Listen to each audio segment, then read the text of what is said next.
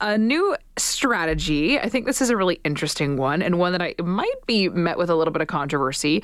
Venice now has become the world's first city to charge an entrance fee. So is it going to save this city from becoming a really overcrowded, unaffordable, less livable place than it has been in the past? And is it going to set a bit of a precedent moving forward for other cities charging an entrance fee? Also, we're going to find out exactly what it costs to go there. Our guest is a professor at the Ted Rogers School of Hospitality and Tourism Management at the Toronto Metropolitan University, Dr. Rachel Dodds. Dr. Dodds, thanks so much for making the time. Really appreciate it. Happy to be here. So let's just talk a little bit about the state of Venice over the last few years, because we've heard a lot about overcrowding and this being kind of a tourist hell in a lot of ways. So let's just talk about Venice as a whole and what things have been really looking like, the struggle that they've faced for the last few years. Well, Venice isn't the only city, and it's not just cities. Around the world, more and more destinations are facing the issue of too many tourists, where they just can't handle. So the life of residents is being reduced. It's crowding. Their cultural and natural assets are in jeopardy. It's also upsetting and ruining the tourist experience. But overall, it's when too many people go to a place that then just can't handle anymore. So Venice is no different. But Venice has also been one of those cities that's on many people's bucket lists. Mm-hmm. And in the tourism industry, being on a bucket list sometimes sounds like a great idea. But when you have too many people coming there, it can be disastrous. And Venice is not the first city to think about a destination tax. Before COVID, lots and lots of destinations were considering putting taxes to try and raise money to deal with sustainability issues that cities were facing. It's probably just the best publicized one out there. They're going ahead with it now. So let's find out exactly, Dr. Dodds, what they're charging. What is this fee going to look like for people? I think it's to be fair, it's changed a number of times. I think it's €5 or €3 per person coming into the city, which if you're spending hundreds of or thousands of dollars to go to Venice from Canada, for example, then €3 a day is really nothing. Right. When you look, a lot of hotels already charge a tax like that or a visitor tax. Switzerland charges you approximately that much money in Swiss francs, and it's just embedded into your hotel fee. So the difference is that you see it as a tourist this time. So you will see it as a tax, whereas a lot of times those taxes are embedded when we pay for visas, when we pay for hotel rooms, when we pay for accommodations, attractions. The fees we have added fees sometimes in the industry to deal with those things. This time it's very much a please pay this tax to try and deter people from coming.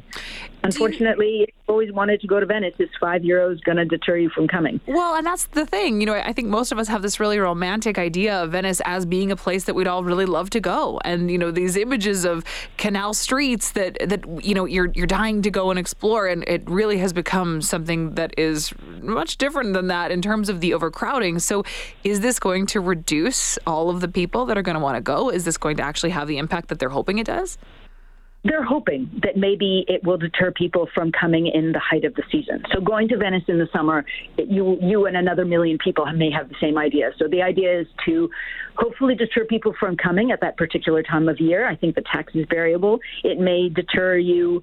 It may be embedded that you stay a little bit longer and make sure you really get your money's worth rather than just going for one day, which is what happens a lot of times. Mm-hmm. A lot of people can't afford to live in Venice because it's overrun with tourists. There's nowhere to stay. The cost of living is too high for the residents.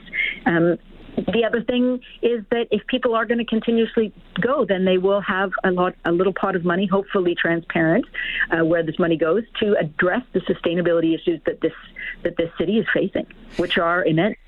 It's interesting, yeah. Talking about the fact that for residents, it's become somewhat unlivable. Things like apartments being rented out for Airbnbs for much more than what anybody would actually pay to live in one of those. So, they really have a big problem on their hands here. If this doesn't work, what do you see them trying to do to navigate forward? Well, this has been talked about a lot. It became a very political issue in Venice.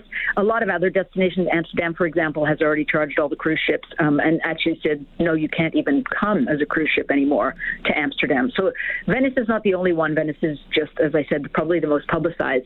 And if it doesn't work and things still seem to deteriorate, then perhaps they're going to increase the fees. Bhutan charges you $600 for the joy of visiting Bhutan. So that's probably a much higher destination tax, I would say, than €5 euros that Venice is charging. But more and more places are doing it. And as tourism keeps increasing and tourists keep behaving badly, it's not just on tourists to behave better. There's a need to become more responsible and sustainable, but also the operators and the hoteliers and the governments need to put some measures in place to make sure that tourism doesn't ruin the very places that they're trying to promote. I'm surprised that it's not a higher fee. Actually, I thought it was going to be looking more like 100 euros or even more to go there. 5 feels like it's not going to make any impact at all. What other places are entertaining doing something like this right now? Most destinations around the world are considering this. I wouldn't be surprised if in 5 years every destination has a tax. Oh. The question will be, in Spain and Calvia, back in 2001, they implemented a tax. It just politically didn't work out so well, and it didn't stay in place for a very long time. It was only charged by hotels, but not by second home rentals, or at the time vacation rentals before Airbnb was around. So these kinds of things are not new. The problem is whether or not they're transparent, whether or not people pay the tax. I think most people are quite happy to pay a tax if they know it's going to conservation or it's helping residents improve their quality of life. But if they're just paying a tax that's going into somebody's pocket for profit, then that's where the backlash usually occurs. Wow. Okay, Dr. Dodds, thank you so much for sharing your insight on this. No worries. Let's just all behave a little bit more responsibly when we go places. Well said. Thank you so much for your time.